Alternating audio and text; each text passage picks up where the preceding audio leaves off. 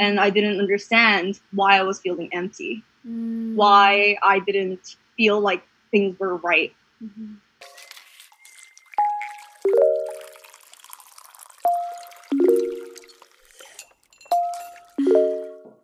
Hello, darling. Hi, Seohyun. Hi. How It's are been so you? long. I know. It's been forever. Girl, you gotta stop shooting my text. You know, I I'm love just it. kidding. I know that we were both busy with a lot of a Oh, lot of great. crap that's been going on. I love how you made me uncomfortable. Yes, I did miss that. How are you, love? I'm good. I'm good. Yeah, Yeah, I mean, so yeah, sorry, what? sorry, no, I just saw your pink room and I was like, what? Oh yeah, this is my childhood room. So like this I had this pink wallpaper since like 3rd grade and I just never bothered to change it. So it's very pink. The furnitures are very vintage. And then my little, do you see that flower? Oh my god, how embarrassing. I'm like doing my best to cover it right now. Your little scarf thing is so pretty, Oh, though. thank you. I've been, okay, so let me tell you. Shein, do you know that website? Yes. Yeah, that side and I have been really good friends. Let me just tell you. And Okay. so we've kind of broken up, so just taking a break. Yeah, because it's been hurting my wallet. So, but anyways, Toyon, it's so good to see you. I hope everything is going better in New York with Corona and whatnot. But if you can give a quick introduction of yourself, that'll be so great. You're right. Okay. Let's begin. Hi, I'm Seohyun. For those of you watching Grace's podcast, I met her in Berklee College of Music. We graduated together too, which is funny. Yeah, and we've been really close friends ever since, haven't we? Yeah. I know, she's so smart. That's how she was able to graduate fast. What a smarty. No, So, stop it. so do you miss it? What? Social gathering. Why? No. Where? Well, you're aside from your face and your smile that makes me laugh all the time. I'm not flirting, I swear, people. I just never very much. Okay. You know what? Actually, sometimes, yeah. Mm, Which is weird because like, when we used to hang out, I used to tell you all the time how I hate people, how I can't stand hanging out with people. yeah, I remember that. Yeah, which is still very very true, like 90%. But but I still miss Berkeley kids. I still miss like talking to human beings in front of me. Mm, And I think that's just the 6 months of quarantine. You know what I mean? yeah, that's true. That's true. Why do you think you don't really why do you think you didn't have that interest before? Or maybe if you still do, if you can share that with us. Hmm. I should have thought about. I should have thought about other people's feelings. Mm, That was the thing. okay. And I just didn't want to anymore. Like initiating? No, it's more of the sense that, so I mean, you've had social anxiety before, Yeah. so you understand. Yeah. So as a child, when I had social anxiety since I was, I'd say, 3 years old. That was when I first started showing symptoms. So when my parents would take me to an amusement park, for instance, I would break down crying if there were too many people around me. Yeah, and I couldn't look at people in the eye. I have weird issues, man. But no, it's not weird. Oh. it's weird for like a kid, but I grew out of it, thankfully. But and I think you had a similar story to tell too, Grace. Like, Yeah. being bullied for a while, being neglected, not being able to build those skills, and just internalizing that. Yeah. You know what I mean? Yeah, for sure, for sure. I don't think I've ever encountered being bullied, but definitely I have encountered something along with that. My elementary till like sophomore in high school, there will always be like racism about Asians, like with their eyes, or just like having that stigma of like, okay, like she's Asian, she must be good at math. Like I'm gonna ask her all these questions, ask her to do my homework and study groups, but really I want her to do all the work, kind of a thing. Definitely, I have encountered that. It has really hurt me, but I think back then I took it very lightly. It wasn't so like serious to me because I know that they were joking, but I now that I think back, I wish like I could have done something else, but definitely not in a harmful or like a hurtful way, of course. But I wish that I could do something to let my friends know that like this is not okay, and even though like we are friends, like there should be boundaries and like like knowing like what is wrong and what is right. um and with social and anxiety, I definitely have encountered that. I feel like I somewhat still am till this day. I don't know like where it came from. I think it's just kind of genetic almost. Like I feel like my mom is more of an introverted side and my dad is more extroverted, and I'm more of in the middle. Um, and I feel like a lot of people can maybe relate to this or not, but like especially for me personally, I'm very introverted in the beginning when I meet people. It has to take time for me to like get comfortable around the environment and stuff. But I think when I go back to elementary school and middle school, definitely like it was hard for me to understand what my other friends were discussing about because I grew up in a really strict Korean culture, and my other friends were like pretty American, where like when they describe about what they eat, or what they do, particularly something with their families, like for me, like it was something that I could not relate to in a sense, because like with eating dinner, like sometimes my family we would have like a table on the ground and we would all eat, or we don't eat like I didn't eat spaghetti or like those American like entrees. Like it was always like Korean dishes. And I'm not complaining. I love Korean food, So so like stuff like that. So it was like really hard. It was challenging for me to have a conversation with them. But as I got older, like when I went into college, that's when like my life went like changed 180. Um, I like definitely had to get out of my comfort zone to network, or just like meeting new people in general, like fellow classmates and roommates. I think it was like a really good decision for me to have Korean roommates first because I didn't know anyone else in Boston. And then I'll just like kind of work myself way up in building more relationships. But yeah, I feel like college definitely helped me grow out of that social anxiety. But I mean, till this day, like, I feel like I don't have that many white friends. I can't. I can't. I have a lot more Asian friends than American friends. I feel kind of intimidated when I interact with. What do you mean, with American one. friends? I don't know. Like, I don't know how to describe it.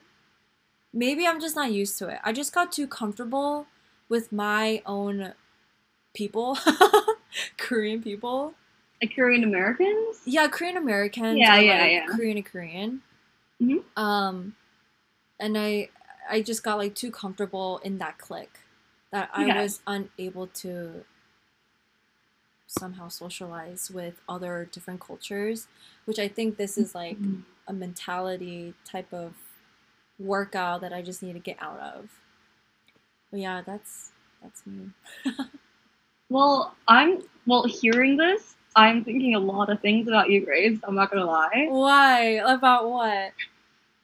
Like, no, how much you've grown and Mm. how much you've reflected back on yourself and Mm. realized things that you could open up to. Mm. Because that's not only what people as us as a human race should do.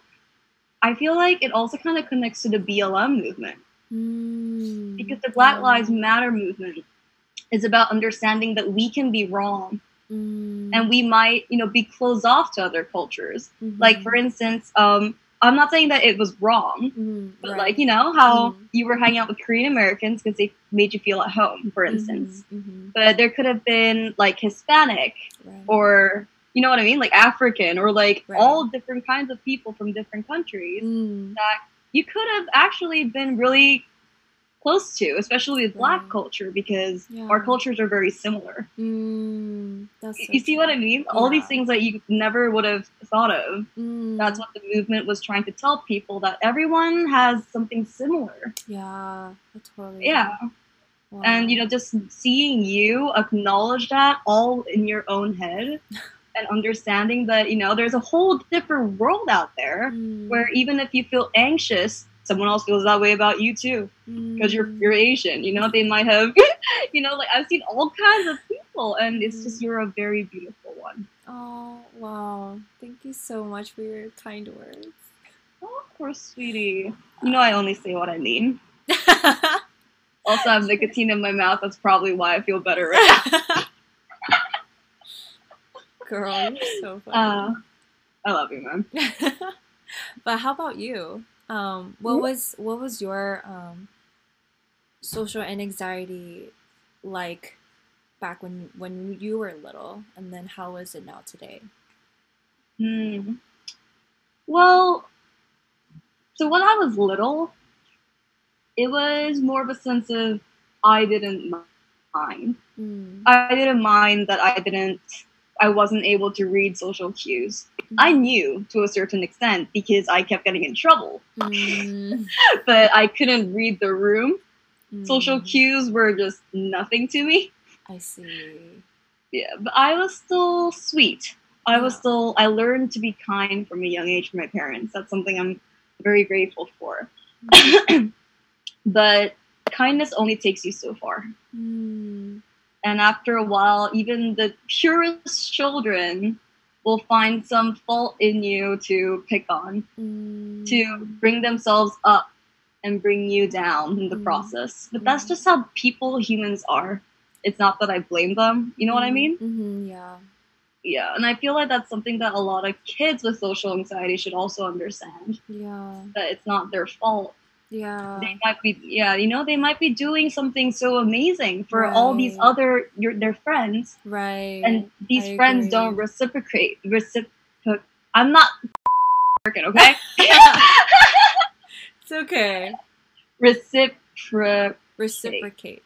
Thank you. Yeah. God. See, this is why I need an American in the room. Yes, those feelings towards me. But I think that was when it really started, because I thought that them not returning the love that I had for them was normal. So, an easy way of putting it is like, if they want my toy, I would always give it to them. But they would never give it back. Right. Because after a while, it's in human nature, they'll take it for granted. Right? It's things like that. And as I grew older, I grew a lot more reserved. Because, I was having all these thoughts. I was slowly starting to get depressed when I was 9. And I didn't understand why I was feeling empty. Why I didn't feel like things were right. But it wasn't like a full-blown depression. Right? So all those things came together.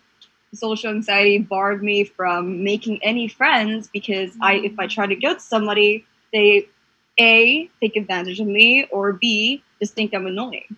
Yeah. Oh. Right? Yeah. Yeah, so, that was how I was. And then I met one or two people who truly I understood me as I understood them, which was the first time ever. And how old was I? I was 14 when I met the two people who truly understood me. Wow. One of whom I am still beautiful friends with. And the other who I wish I hadn't met. So that was my first boyfriend at the time. Which I think I did tell you about him before. I think I know who you're referring to. Yeah, yeah. Yeah, and as I may have told you too, Grace, he was abusive. But I wasn't that great to him either, because what did I know? I was just the same. I had grown up looking at my parents who were going through a lot of things, being depressed themselves. They were not in the right state to take care of children. And that was all I knew about love, about relationships.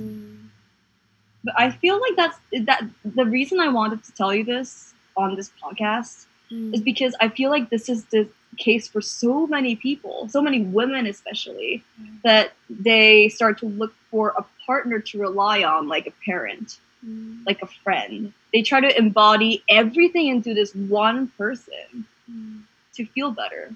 But the problem is that that person is another human being who will eventually make mistakes and who cannot be perfect. Yeah, wow. But I don't know. I felt like that was a part that would help people understand. Yeah, most definitely. Well, yeah. First and foremost, like, thank you for sharing to us about your past and stuff like that. I think this is something I feel like some people could take lightly of when it comes to social. Oops, sorry, that was my Apple Watch. Something that people could really underestimate someone's emotion when it comes to social anxiety. I feel like there could be people that could just tell you to shove it under the rug and just go out there. But it doesn't work that way because everyone is unique in their own ways and they process and approach differently.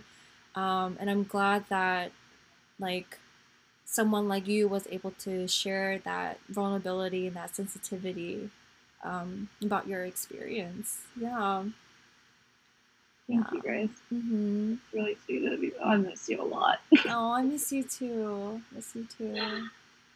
But yeah, I feel awkward. When you mentioned about relying on that one particular person, it's always nice to have a friend to lean on, right? But then, like, I feel like in order, like, before you even do that, I feel like you also have to really self-reflect on yourself and know where that balance, like, is.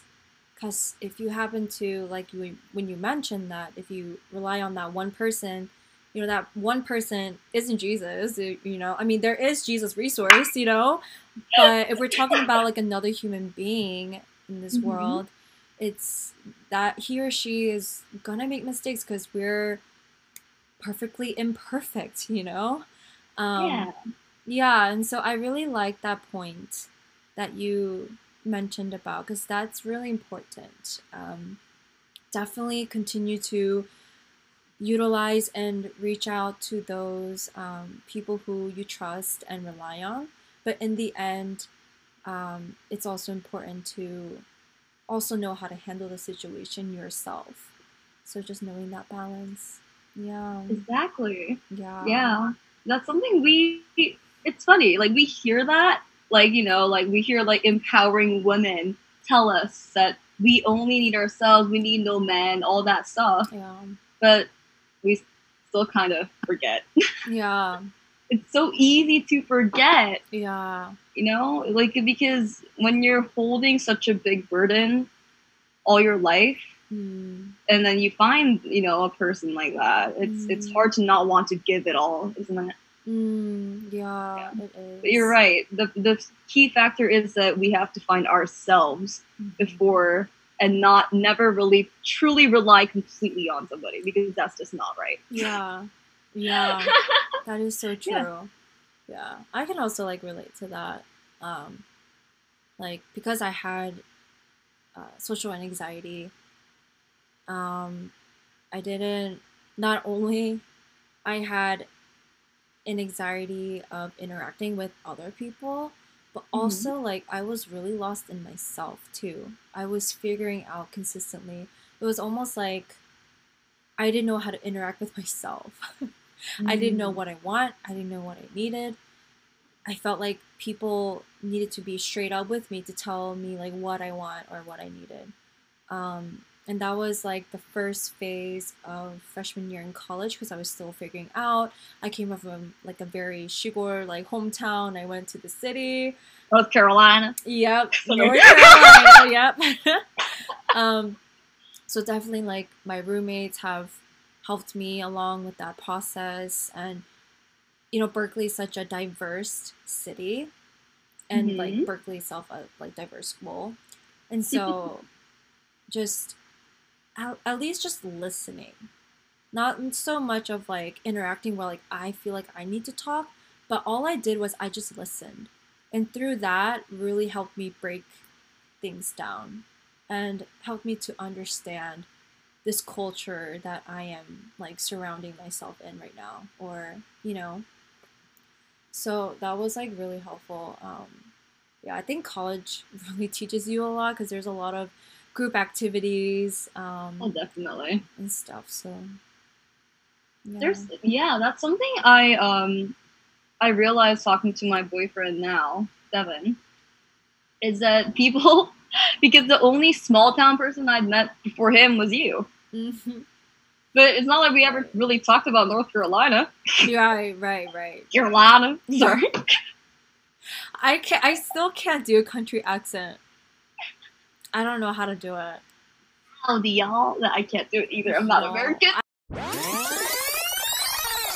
So before our call, I actually did some research based on social anxiety Mm-hmm. because I didn't want our conversation to just only be based on our own personal inputs or experiences, although those are like really great resources.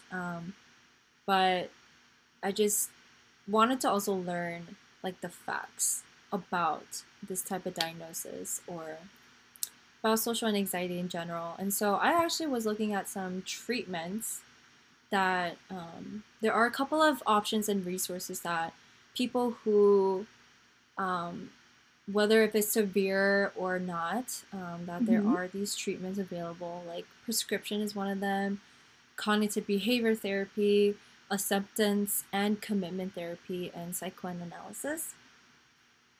So I think it's really great how there are a lot of resources Mm-hmm. that can like help you guide through in this type of situation or in this child.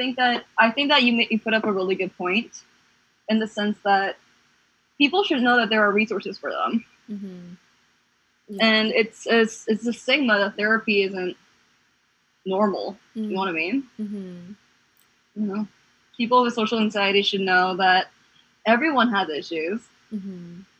It doesn't mean that theirs is less worse or anything, but it means that they have the help. Mm-hmm. It's there. Yeah. They just have to reach for it. Yeah. I agree. And it's not a Yeah, weakness to reach out for help, first of all. And exactly. that's really important to know. Um, and it's, I think what you said, like, it doesn't make you any less just because you're going through whatever situation or challenge you may be going through. It's, I feel like at some point we just like go through it and then work our way through it in different ways. There are people who will heal faster or work faster, heal slower or work slower, and that's okay. I think the most important is that you um, go with your own pace. Yeah, and not comparing with other people's paces. Yeah. That's the best thing. Yeah, don't compare yourself to others' progress. Yeah. It literally doesn't make any sense to do that. Yeah. There was actually something that I thought about last night. Oh, okay. Yeah, so I was thinking about our podcast, Mm-hmm. and we had discussed that we were going to talk about social anxiety, and I was thinking, what if we create a cheat sheet for people who are socially anxious? Yeah. So, yeah, so like you said, there are resources, but therapy isn't, a lot of people aren't open to it. So another way to get through to them might be a book. Wow. That's a like really, a legit cheat sheet book. Yeah, I know what you mean. Yeah. That's actually a really good idea. Yeah, we should provide that. I mean, you as a musical therapy major, and I'm more of a, I'm a writer.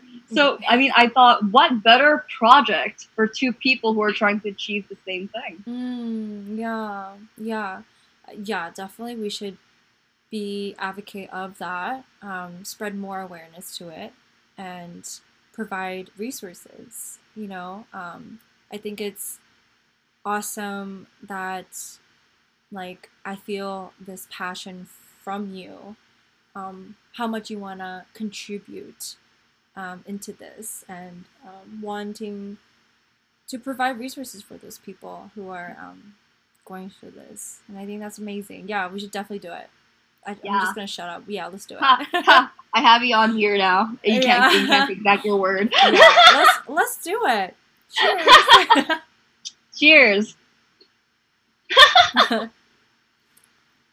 But yeah, so that is all the time that we have for now. So thank you, Seohyun, for joining me in this coffee. It was my pleasure and my honor, Miss Pak. It was so great. It was so really fun catching up with you and discussing the importance of this.